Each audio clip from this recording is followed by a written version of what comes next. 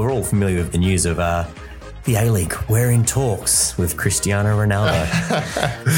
They can be in talks all they want. I'll be absolutely, I'll be blown away. Let's just play. Let's play with the imaginary money. That all of a sudden the APL, the A-Leagues, have access to $52 million to pay his wages. Yeah. Where does he go? I don't think we could afford to get Cristiano Ronaldo down for Nani's 40th birthday. Let alone play That's for... a good point. To answer your question, Mitch, I don't know. It would have to be one of the three big clubs: Melbourne City, Melbourne Victory, or Sydney FC. Yeah, the only way it can be done, I think, is a Citigroup signing. Yeah. And Citigroup sign him to New York City, and then loan him out to Melbourne City, and he gets paid a coaching wage which is outside of the cap, and which is about $51 million a year, and he gets $1 million to actually play.